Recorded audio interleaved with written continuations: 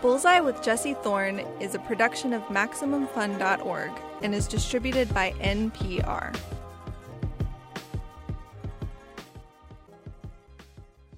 It's Bullseye. I'm Jesse Thorn. My guest Gillian Jacobs stars with Paul Rust in the new Netflix comedy Love. Before that, she played Britta in Community. So, in some ways, it's lucky that her time at Juilliard put her off from pursuing a career in classical theater.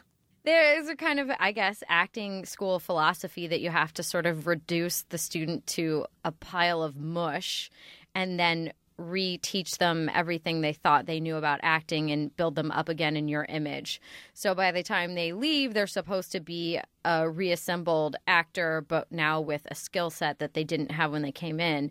But I felt like they kind of forgot to build me back up and kind of left me a pile of mush. It's Bullseye.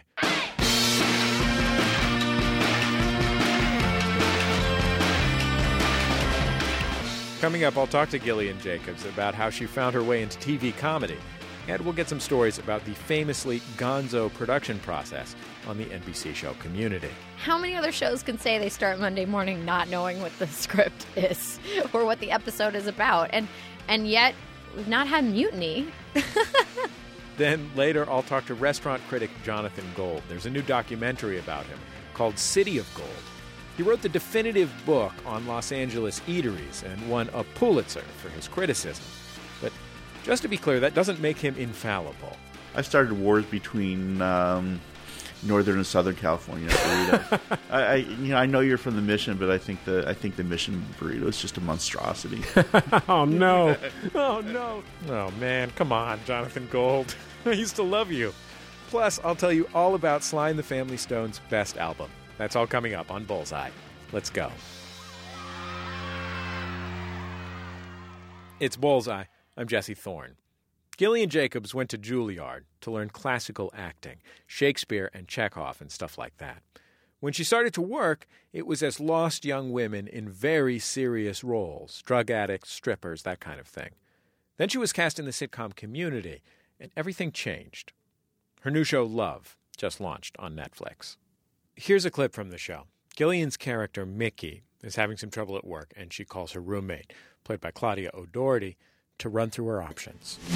Mickey, is everything all right? Yeah, totally. I just need to vent. Is now a bad time? Not at all. I'm flattered you called. What's up? How much money do you have? If I was unemployed for like 6 months, could you afford our rent? Oh. I was actually going to ask you for a little more time this month. My grandma hurt her hip, and she has dementia, and I've been sending her money, but she keeps losing the money, and she's been yelling at the nurses and accusing them of stealing it. Oh, okay. Yeah, no, it's fine. I'm not going to lose this job. I'll make it work. That's the spirit. You'll make it work. Just like I do, even when I'm... I spoke to Gillian Jacobs in 2013. Gillian Jacobs, it's really great to talk to you. Thank you for having me. So when you went to Juilliard, did you think that you were going to spend the rest of your days playing repertory roles at the Oregon Shakespeare Festival or something like that? Yeah, the Guthrie Theater was my goal in life. Yeah, I thought I was going to have a career in classical theater. And then, in part, I had a horrible time at Juilliard, and that sort of broke my love of theater. And then also, I realized I didn't want to be broke the rest of my life. And I realized later that they would only give us tickets to really bad plays that weren't doing well in New York. But it gave me this really false impression that theater in New York was terrible because everything I saw for a couple of years were the worst of New York theater. And it was just because they couldn't sell tickets to those that you got free tickets. Later realized that they were trying to fill the house for these plays that weren't selling well. But I just thought theater in New York was terrible. So then my goals kind of shifted. So wait, what did you think Juilliard was going to be like when you were 17 years old and auditioned?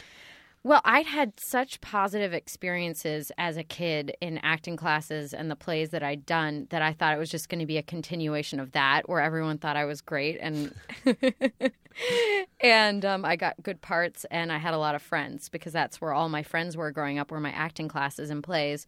And then it was, your classical break you down to build you back up theater I don't school. know what that is. I know what that is for football, but I don't know what it is for classical theater.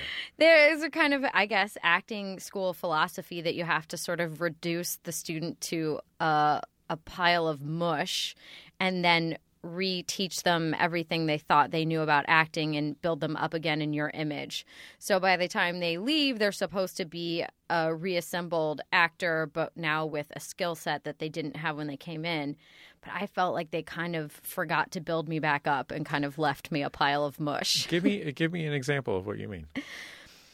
Well, there used to be a probation system at Juilliard, which thankfully they've gotten rid of, where at the end of your first semester, sophomore year, they would put a bunch of yellow envelopes on this pushpin board. And if your name was on one of them, you knew you were on probation, which meant that you were eligible to be kicked out of the school. So I was one of the people that was on probation. And the first thing that happens is you go to the... What was it like to go up to a... Terrible. It's terrible. You know, everybody kind of knows what that means, and your other classmates have probably seen that you're one of the flagged people, and you just sort of feel already like you're like a lower class citizen at the school. And then you sit in a circle with all your teachers, and they go around one by one and tell you how you're failing in their class. And I remember my movement teacher told me that I did well for someone with no natural ability. But, you know, looking back now, I'm kind of glad that happened because this business is so brutal and unforgiving that having to face that earlier on maybe made auditioning less traumatic than it was for other people in my class. But yeah, it was it certainly killed my love of theater for a while. So in the years between when you left school and Community started in 2009, you played, as I mentioned in the introduction, a bunch of really dark, intense roles in both film and theater. Yeah. Yep. Was that on purpose? Was that what you were going out for? Was that what someone was sending you out for? I was going out for everything that every other, actress my age was going out for. But I think that there was some edge to me that I don't know what it was, but I never got an ingenue part. I remember I went in for one audition. I can't remember what the movie was, but it was like a high school fighting movie. And I was going in to play the hot girl love interest. And I was there with a lot of other young actresses and went in, did the scene, and the director says, "You know who you remind me of? Christopher Walken." And that's when I knew I was not going to get that part. And I think that was kind of the response to me auditioning for those types of roles was like, something's off here. This is not a natural fit. I never got any commercials either. I think I ate the food too angrily, perhaps, in the audition. It's Bullseye. My guest is the actor Gillian Jacobs. She plays Mickey Dobbs in the new Netflix show Love. She made her name as Britta on Dan Harmon's sitcom Community. Beautiful and earnest, Britta might have been the perfect romantic lead, but Community wasn't that kind of show. Britta was over-earnest, a little oblivious, and always had to be right. So in this clip, the episode is set in what I will describe as a Glee-like world. And the Glee Club has brainwashed the study group that's at the center of the show Community, and the study group has agreed to be part of the Christmas pageant. So one of the characters, Abed, got a big solo. Britta, your character, Gillian, is playing a tree. A mute tree. A mute tree. And Abed throws you into the lead role at the very last second. So let's take a listen. Britta! Is this about regionals? I just talked to Corey, and he needs you to be the Mouse King instead of me. Me? But I'm supposed to be a mute tree. It's an emergency. This'll help us get to regionals. I knew it! Wait, where are the lyrics? They're in your heart, Britta. Right. They're doing.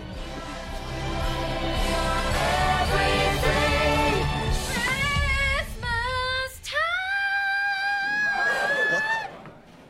Oh, Britta's in this? I got a Christmas time for me. I got a Christmas time for a tree. No! sing it! Christmas time! Me so Christmas, me so merry. Stop. What are you doing? Get off the stage. Singing my heart song. Get off the stage and never sing again. You are the worst. Hey! You do not get to call Britta the worst. Mr. Radisson, I think it's fine. No, Greendale is an all-inclusive school. Why don't we let Britta sing her awkward song?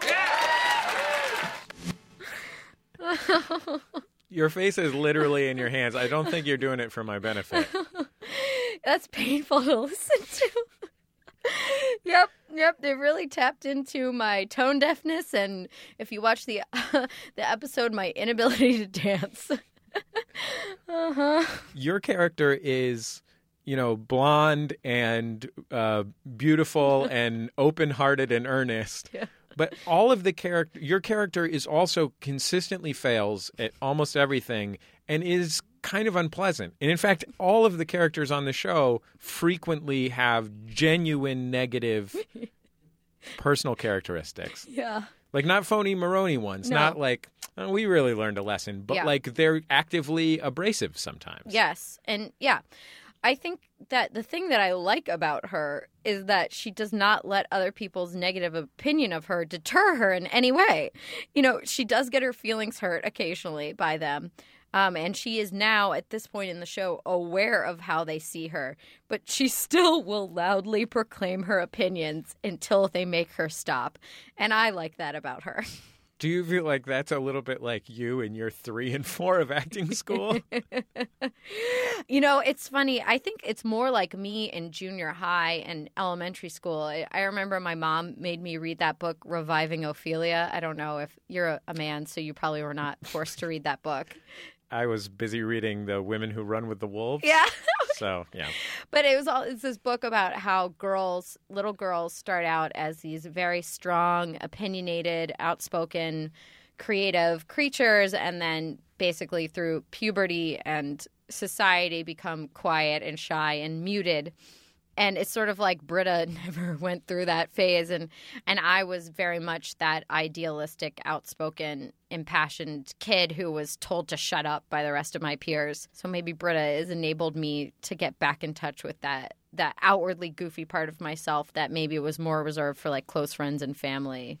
I don't know if my bits are any good, but now I'm just throwing them out there a little bit more. Dan Harmon is the creator of Community, and he had, along with Rob Schraub, done this thing called Channel 101, which was essentially a competitive short video festival in New York and later Los Angeles, where comics and producers and stuff and directors would get together to make quote-unquote television series that were very short format. And each week there would be a vote to see which television series would come back the next month and which television series would be canceled. And because of the pressures of that, it often led to these really sophisticated genre parodies, because genre parody is a thing that you can generate in that context. And I think in a lot of ways Community became an extension of that, which is to say that he took this group of friends, which is the thing that every sitcom is built on, and just started putting them into these worlds. Yeah. Every world you can think of almost at this point. What I wonder is, what is it like for you as an actress to have these character relationships? And, supposedly a sitcom is about the situation. Yeah. But when the situation is, this week there's parallel universes.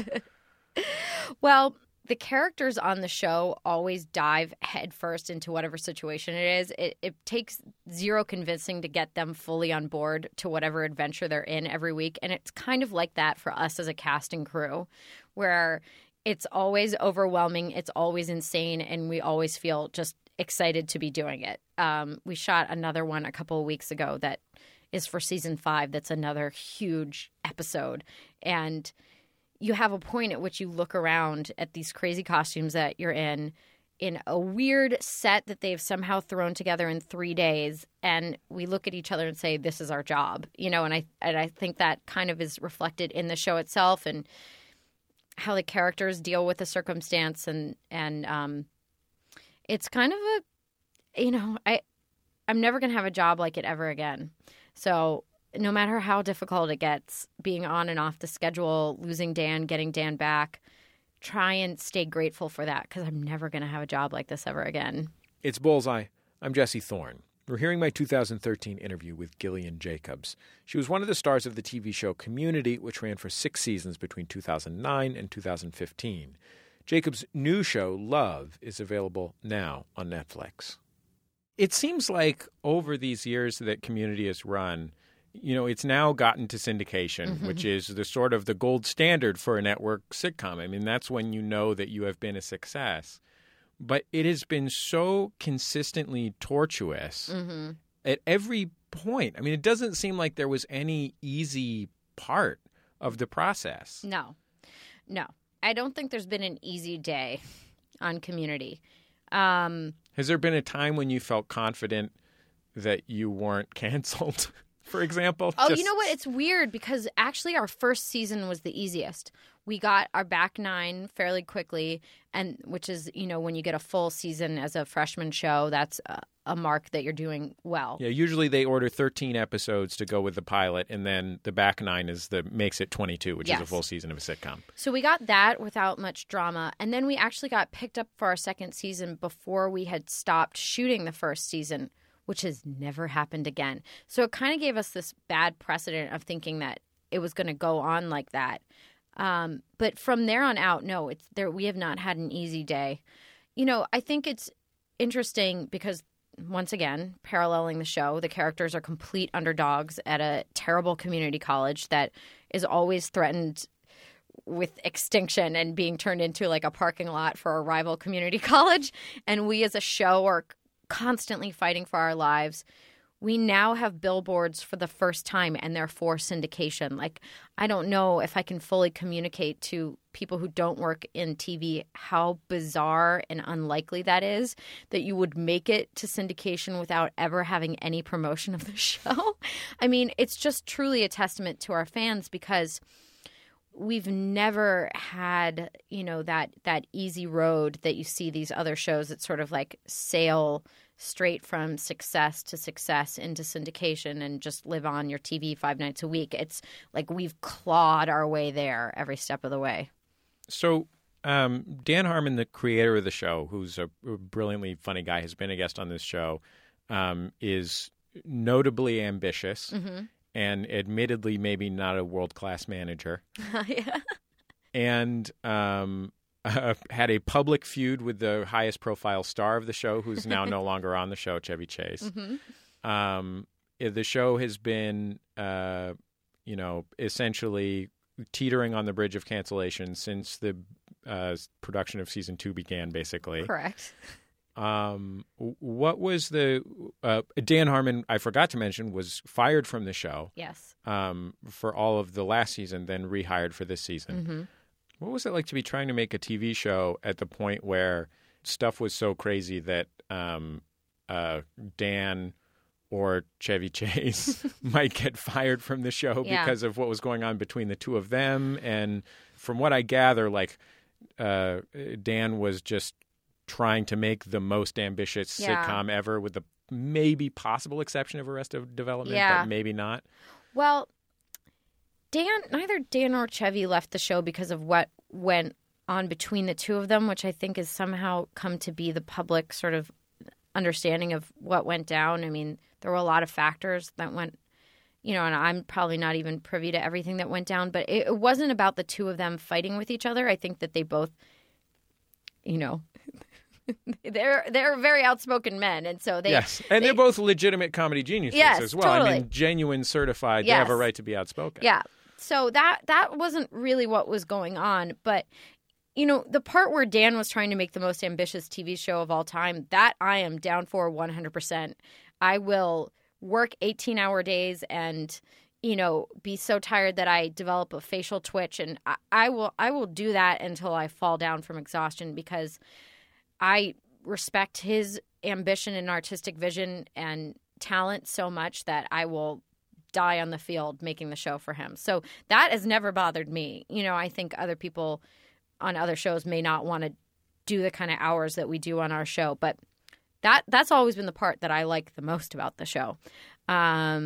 I like getting behind something that I believe in, and I'll fight for it as long as you let me fight for it. At this point, I'm just looking forward to whoever writes the oral history of Community, because it will be a bestseller, much like the SNL and ESPN book. We're gonna be on the New York Times bestseller list because of everything that has happened to this show in the course of our 5 now seasons. We'll hear the rest of my interview with Gillian Jacobs after a break. She'll share some of the most spectacular behind-the-scenes horror stories from Community, and this was a show that became kind of legendary for behind-the-scenes horror stories. It's Bullseye from MaximumFun.org and NPR. Support for this podcast and the following message come from HBO Now, the new way to stream all of HBO with no TV package required. Get all of the series, movies, docs, sports specials, and more. Download the HBO Now app on your favorite device to start your 30-day free trial instantly. Thanks for listening to Bullseye. For music, games, puzzles, and trivia of all sorts right now, check out Ask Me Another. Play along with a Seinfeld-themed version of Taboo, games of mysterious phenomena, and see what you know about some of the lesser-known puppets on Sesame Street. Ask Me Another is like trivia night, but a lot funnier. Play along now at npr.org/podcasts, npr.org/podcasts, and on the NPR One app. It's Bullseye. I'm Jesse Thorn. We're hearing my interview with Gillian Jacobs. She's one of the stars of Netflix's new comedy show, Love. I spoke to Jacobs in 2013, just as her old show, Community, was about to return for its 5th season. Tell me about one thing that happened in the show that will end up in that book. Oh,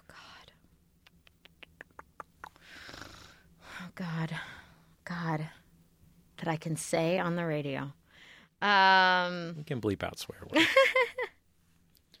We can't get you unsued, but we can bleep out swear words. Get me unsued. Well, I just remember when we were shooting the paintball, our second season 2-part paintball, the first half, which was like a Western, and the second half was Star Wars. And they hadn't written the second episode. So we were doing the first part not knowing what the second part was going to be. We were setting up storylines that were then rewritten and having to go back and reshoot as we're shooting. There wasn't a script. So we started out Monday with, I think, one scene. I didn't know what the plot of the episode was. And I had a line where said something about Jeff to Troy or Troy to Jeff, and someone was supposed to give me a look, and they said, oh, there's going to be a love triangle in this episode where Jeff and Troy are fighting over you. I was like, okay, that got cut. We had to reshoot those whole episodes. We were shooting for so long that Yvette, who plays Shirley, one night slept for 3 hours in her trailer at work and then got up and kept shooting. She didn't even get to go home. I remember one time during those 2 weeks, I had a call time of midnight. I drove to work at midnight, went through hair and makeup, and then was told to go home. And I'm trying to think of other things that happened in the shooting of that. Like, at one point, Shirley and Britta are on a golf cart, and we're supposed to be, like, chasing down our enemies, firing paintballs. And the director wanted to, like, Steven Soderbergh style operate the camera, and jumped on the golf cart and broke it. So then the grips were having to physically push the golf cart. And so it's supposed to be a big action sequence, and the golf cart is going 1 mile per hour. And they're trying to figure out how to, like, fake the shooting so it looks like we're going really fast.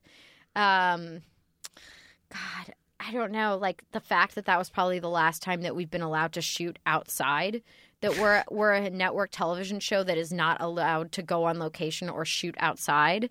Since season 3, we have shot everything indoors on our sound stages. Every set we've had, they have built on our sound stages, and maybe once or twice there has been natural daylight. You're describing like a sitcom Apocalypse Now situation. Well, we had a Heart of Darkness episode where the dean makes a commercial for the show, and it basically it's based on the shooting of Apocalypse, the documentary about the shooting of Apocalypse Now. It was one of probably our most meta episodes, because we were making an episode about how we make the show, about, it was circling in on itself completely. I mean, how many other shows can say they start Monday morning not knowing what the script is or what the episode is about? And yet we all have such faith in Dan that, as confusing as it may be, I always feel like it's going to work out. So we've not had mutiny. That's to me the most amazing part about the entire Community saga and drama. Isn't it not getting canceled and making it into syndication? Especially after it got a couple of years in and the people started to have a lot of skin in the game and there's a lot of potential money in syndication. Yeah. Like, well, here's hoping, Yeah. It's the fact that Dan Harmon got fired and then rehired. Mm-hmm. What was it like on the first day when he came back and was like, hey, guys, remember when I got fired? Not fired anymore. Well, that is in large part, I think, to Joel McHale, Dan's return. And, Joel's just absolute belief in Dan and that Dan is the heart and soul of the show. And I don't know if I can say this, but the first episode of season 5 is called Repiloting. So I definitely feel like, Dan is always going to find a way to work in what's happening in real life into the show. And it somehow is Community. Of course he got fired and rehired, of course that's what happened. And I'm so grateful that it did. I don't know. It's such an interesting thing to be on a show where other people in the industry kind of are like, oh, so you guys aren't coming back, huh? It's probably over. So are you doing pilots this year? Are you going out for things? Like, people just talk to you in this pitying, condescending, assumptive. They just always have assumed that we have already been canceled. It's so strange to be on a show where I feel like I have to tell fans of the show that we have not been canceled. Like, the people who like the show don't even know that we're not canceled. And I just do have that little, like, underdog, spark in me now that maybe Juilliard was trying to give me, circling all the way back, of like, you don't know. You really don't know. We may run longer than any sitcom in TV history at this point. Like, who knows what we could do? We could, become an internet show. Like, it's funny, over the course of this show being on the air, like the rise of Netflix and everything, it seems viable at this point. People are making money off of it. Maybe we will exist in cyberspace only and become the most profitable show of all time. I don't know. Holograms? Holograms, definitely. If Tupac can be a hologram, we can be a hologram. Well, Gillian, I sure appreciate you taking the time to be on Bullseye. It was really great to get to talk to you. Thank you for having me. Gillian Jacobs. Her old show Community is in syndication and available to stream on Hulu. Jacobs now stars along with Paul Rust in a comedy show called Love. It's streaming now on Netflix.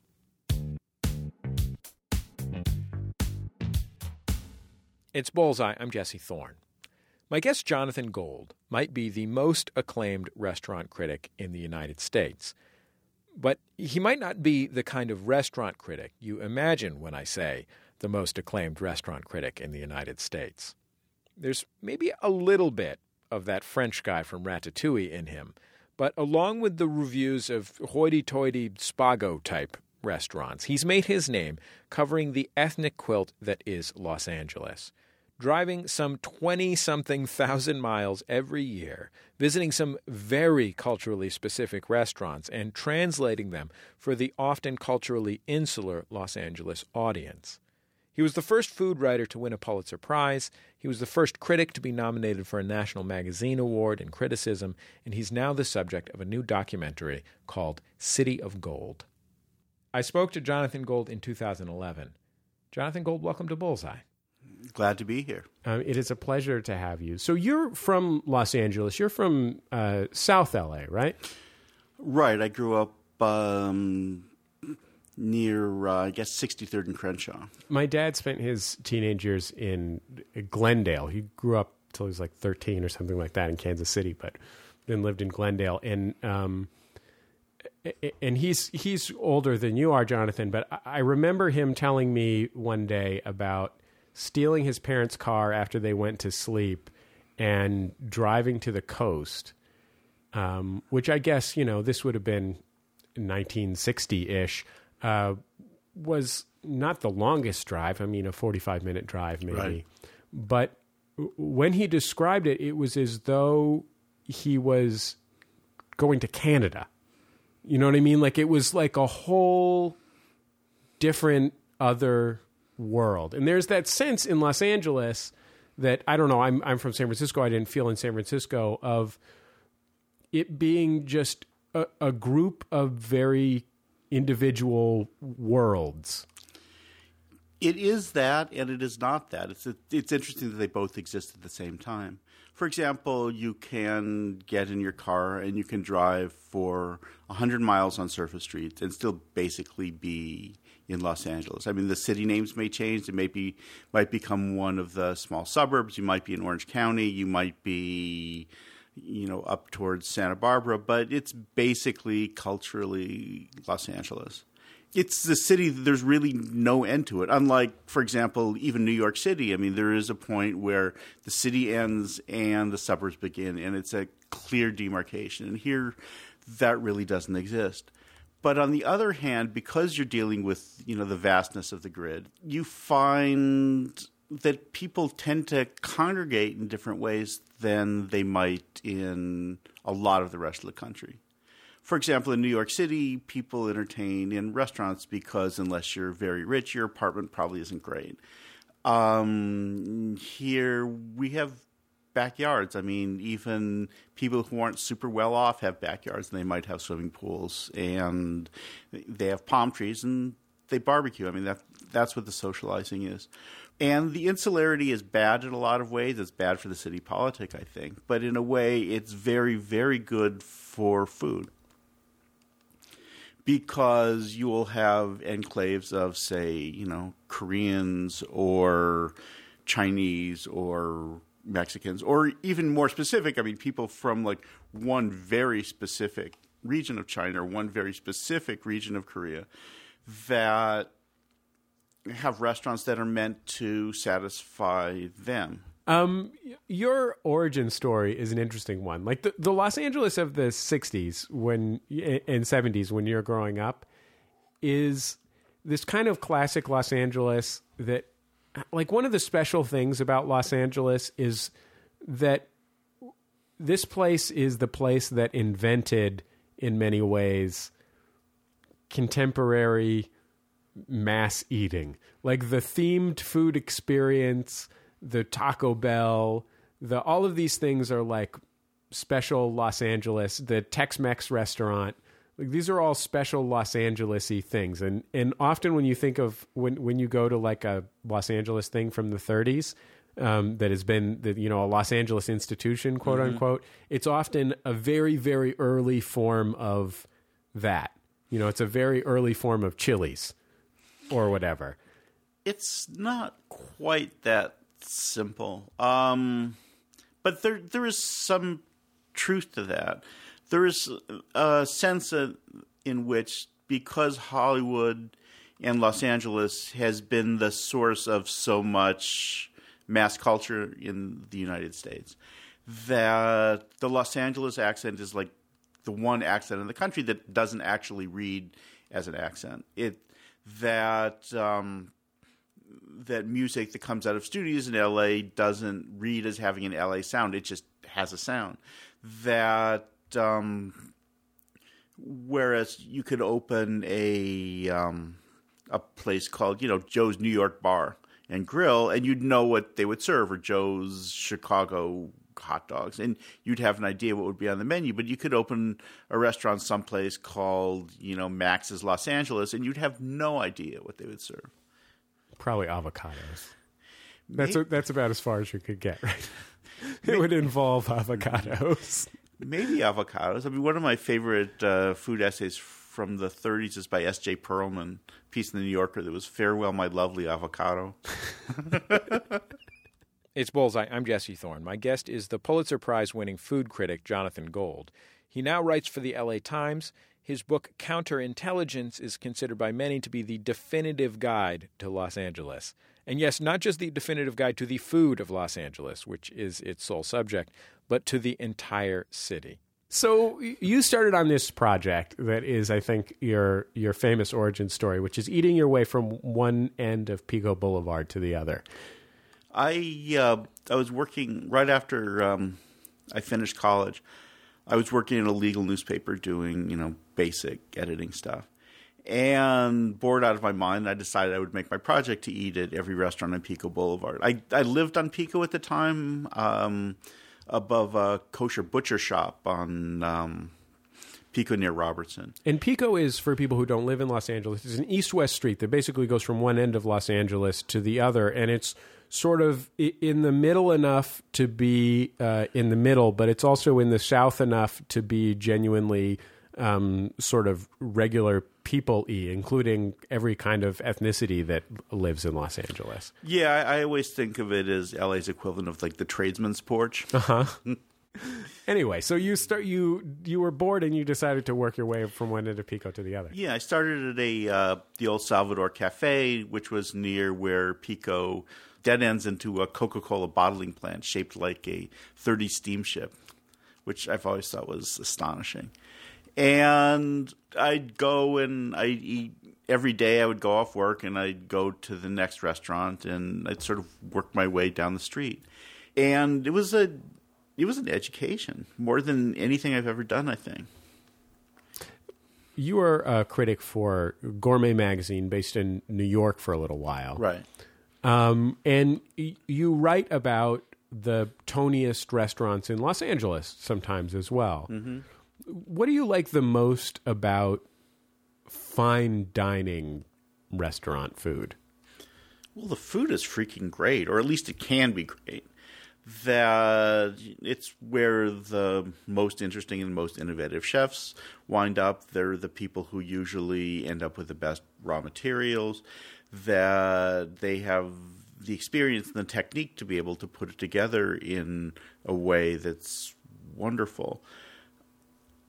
The problem is that when the ambitions are high, the skill level and the imagination is often not as high as the ambition, and they fall flat on their face in a way that's just not going to happen in a taqueria. I mean, a taqueria that's awful will last 3 weeks. Right. There's plenty of places to get tacos. But when somebody is working on a really high level and they're pulling it off, I mean, it's miraculous. I mean, they actually sort of like, they can change your worldview with what's on a plate. So when you get to eat a food that changes your worldview, what is it that keeps you going to taco places that, for all you know, might end up sucking? Well, may I say they don't all change my worldview. I mean, that's the thing. It's like I'm bored out of my mind with a lot of sort of formal restaurant ritual. And, I mean, some of it's wonderful. Some of it is there just because it's always been there. And a lot of the restaurants are geared towards people who are, A, spectacularly wealthy, or B, celebrating, an anniversary divisible by 5. And those people have different expectations from dinner than I might. It's not about the food. It's about something else. And I feel almost violated when I'm going into a place and I'm dropping $500 for dinner, and it's bad. I mean, really, it should be like pitchforks and torches time. I don't know why more people don't rise up against them. And some of the really spectacularly bad, dishonest restaurants have been operating for decades, and I don't know.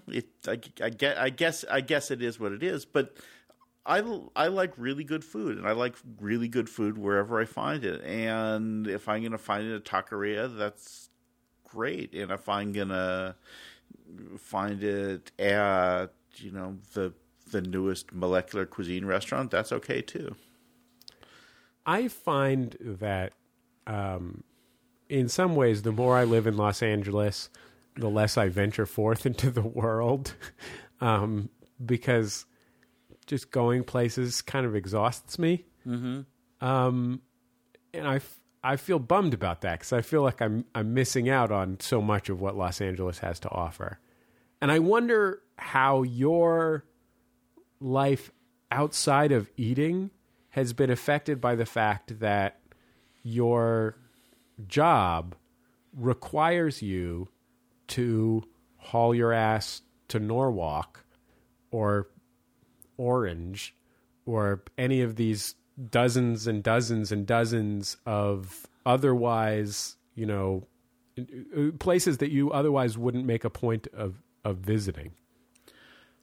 It's, in a lot of ways, it doesn't change that much. I mean, I drive around during the day. I come home. I always cook my kids dinner before I go out. I mean, actually, a lot of times, like, the number one qualification is the dinner that I cook for my kids that I'm leaving behind better than what I have just driven 20 miles and paid $200 for? And actually, an obnoxiously high percentage of the time it is. How many days a week are you going out and eating for work? Probably 6 out of 7. And at least one meal. And how many meals out are you usually eating in that time? I mean, if you're sometimes taking a bite of something and thinking that it's not that great and just paying for it and leaving, are you doubling up on meals in those days sometimes? Sometimes. I mean, sometimes I'll go to a lot of places. I know that... Jonathan, you need to understand that while this does not seem like a big deal to you, I think there are probably, a dozen people in the world who eat the way that you do, so it is a big deal to me. Yeah, I can understand that.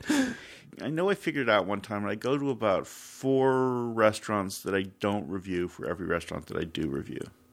We'll have more from Jonathan Gold after a break. It's Bullseye from MaximumFun.org and NPR. Support for this podcast and the following message come from Rhino Records with David Bowie's 4-LP box set, Bowie at the Beeb, available for the first time on vinyl. Featuring select performances from Bowie's 1968 through 1972 BBC radio sessions, this 180-gram vinyl collection includes a never-before-released in the U.S. rendition of Oh You Pretty Things, recorded with Mick Ronson, as well as a previously unreleased version of The Supermen, performed by The Hype. Available now at Amazon. Thanks for listening to Bullseye. For music, games, puzzles, and trivia of all sorts right now, check out Ask Me Another. Play along with a Seinfeld-themed version of Taboo, games of mysterious phenomena, and see what you know about some of the lesser-known puppets on Sesame Street. Ask Me Another is like trivia night, but a lot funnier. Play along now at npr.org/podcasts, npr.org/podcasts, and on the NPR One app. It's Bullseye. I'm Jesse Thorn. I'm talking to the Pulitzer Prize-winning restaurant critic Jonathan Gold. He's the subject of a new documentary film, City of Gold. I spoke to Jonathan Gold in 2011. Do you still encounter foods that make you trepidatious? There are, I mean, I see terror in a plate of scrambled eggs for some reason. I'm just, there's something about like a naked egg that just terrifies me. Are you cool with other forms of the egg? How about pickled eggs? How do you feel about pickled eggs? I don't like pickled eggs. I don't like them boiled. I don't like them shirred. I cook eggs every single freaking day, right? It's like I cook more for my family. I cook more eggs than a short order cook, but the idea of eating one it's hard. Do you have to adjust for your personal taste, or have you managed to broaden your palate to the point where you can eat some weird Thai regional cuisine and you don't have to worry about the fact that you're just not that into Thai cuttlefish?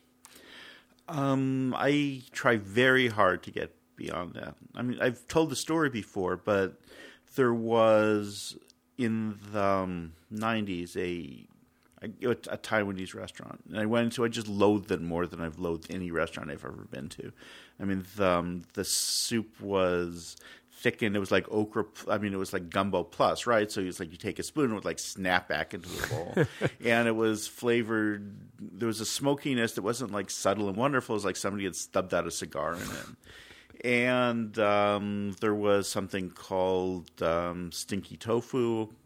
I mean, that's what they call it, right? That's not the euphemism. That's like, I think you're getting the idea. This was not my favorite place. Right. But I looked around and everybody was enjoying the food. People were well dressed. It was a nice restaurant. It was clear that that the chef was doing exactly what he meant to be doing, that he wasn't messing up, that this wasn't his fault. He was cooking the food exactly the way that he thought it should be cooked. And that the problem was that I was approaching it wrong. And I went back to that restaurant 17 times. 17? Yeah. That's a lot of times. Yeah. And I reviewed it, and I talked about all the things that put me off about it, but I think I was able to put it in context, that I was able to look at the food the way that it was meant to be looked at. That's hard. I mean, food is this thing that means who we are and where we're from, and it's got to be hard to pick up someone else's, cultural context enough to get something that's coming from someone who, until 6 years ago, lived 12,000 miles away. Yeah, I mean, some of it is incredibly difficult. Like, there's a dish, I hate to bring Taiwan up again, but here we go. It's a beef noodle soup. And in the San Gabriel Valley here, there are probably 50 places that serve it. And they all taste pretty freaking close to one another.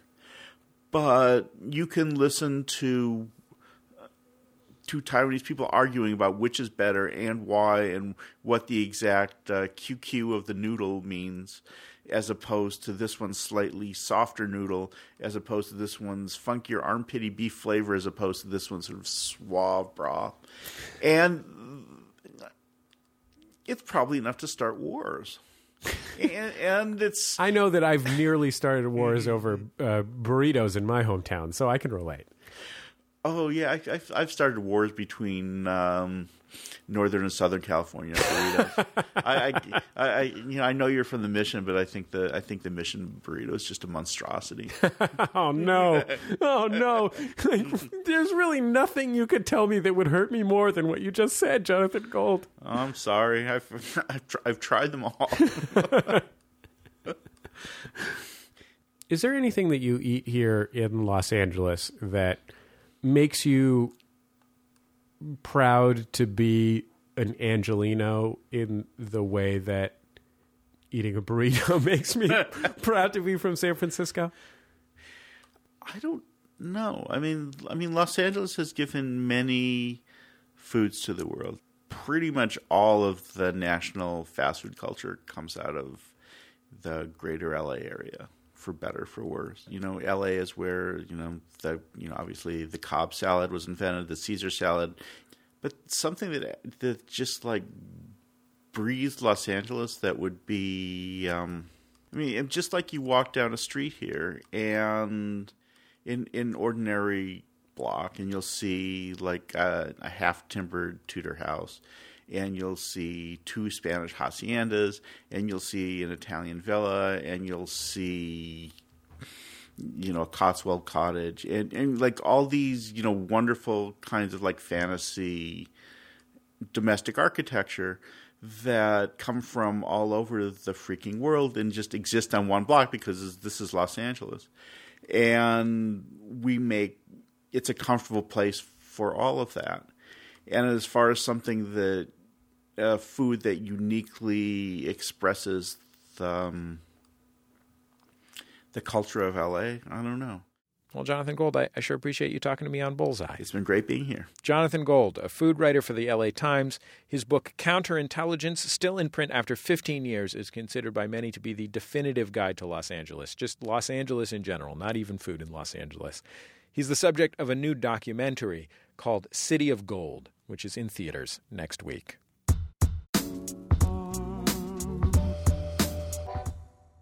Every week we like to close the show with a recommendation from me, your host. It's The Outshot.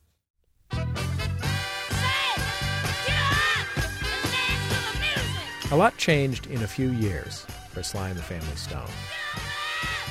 Originally, the band was utopian. On their first record, Sly's brother and sister were there, but there was also this towering chick with an afro playing trumpet and white dudes on drums and sax. When they broke in 1968, it was with a single called Dance to the Music, which is one of the most thrilling chunks of joy that has ever been put on wax. Sly and the Family Stone were looking to create a brand new world.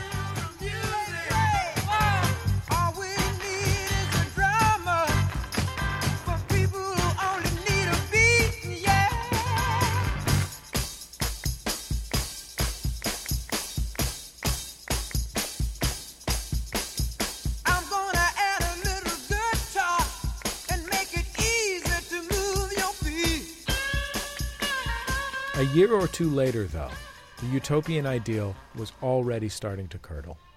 The band moved from the East Bay to Los Angeles. Sly bought a rock star house in the hills, and he started carrying a violin case full of drugs, literally a violin case full of drugs, and not psychedelics and pot either, like coke and PCP. It was always within arm's reach. In fact, you weren't even allowed to bring your own stuff to Sly's house. You had to get it from Sly. He'd line people up in his study for a snort out of a little gold spoon. In 1969, Larry Graham's bass anchored a single that seemed to ride the line between hopeful and depressed. Thank You for Letting Me Be Myself came out just after everything started to turn south. The chorus is almost hopeful, but the verse describes a street fight. Thank you for the party, says Sly, but I could never stay. You can feel the isolation building.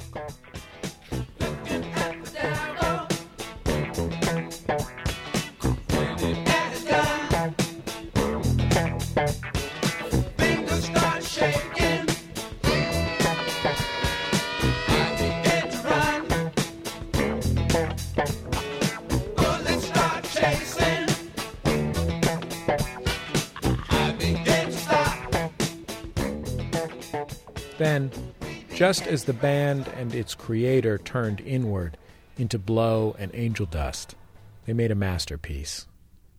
It was going to be called Africa Talks to You. Drummer Gregorico had quit. Larry Graham was close to doing the same. Sly holed up in the record plant in Sausalito with a drum machine and some friends, Bobby Womack, Billy Preston, Ike Turner, a bunch of girls. And he made explicit the implicit darkness of his last hit.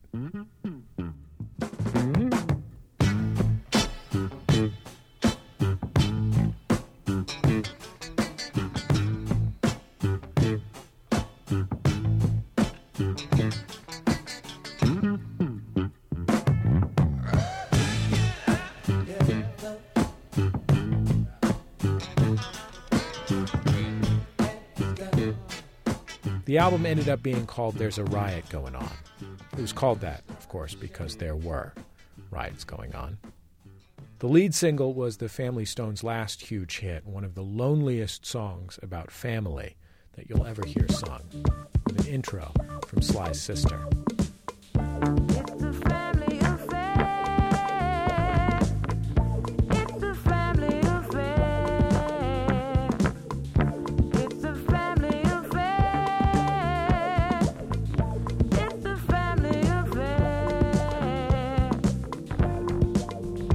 Child grows up to be somebody that just loves to learn, and another child grows up to be somebody you just love to burn. Mom loves the both of them. You see, it's in the blood. Both kids are good and bound. Blood's thicker than the mud. It's a family affair. It's a family affair. It's a family affair. Riot isn't quite an angry album. It's an insular album. It's the place you go when you've lost faith in the rest of the world. So many of the songs are about retreating into oneself, retreating into chemicals. One of the few bright tunes on the album is about nodding out.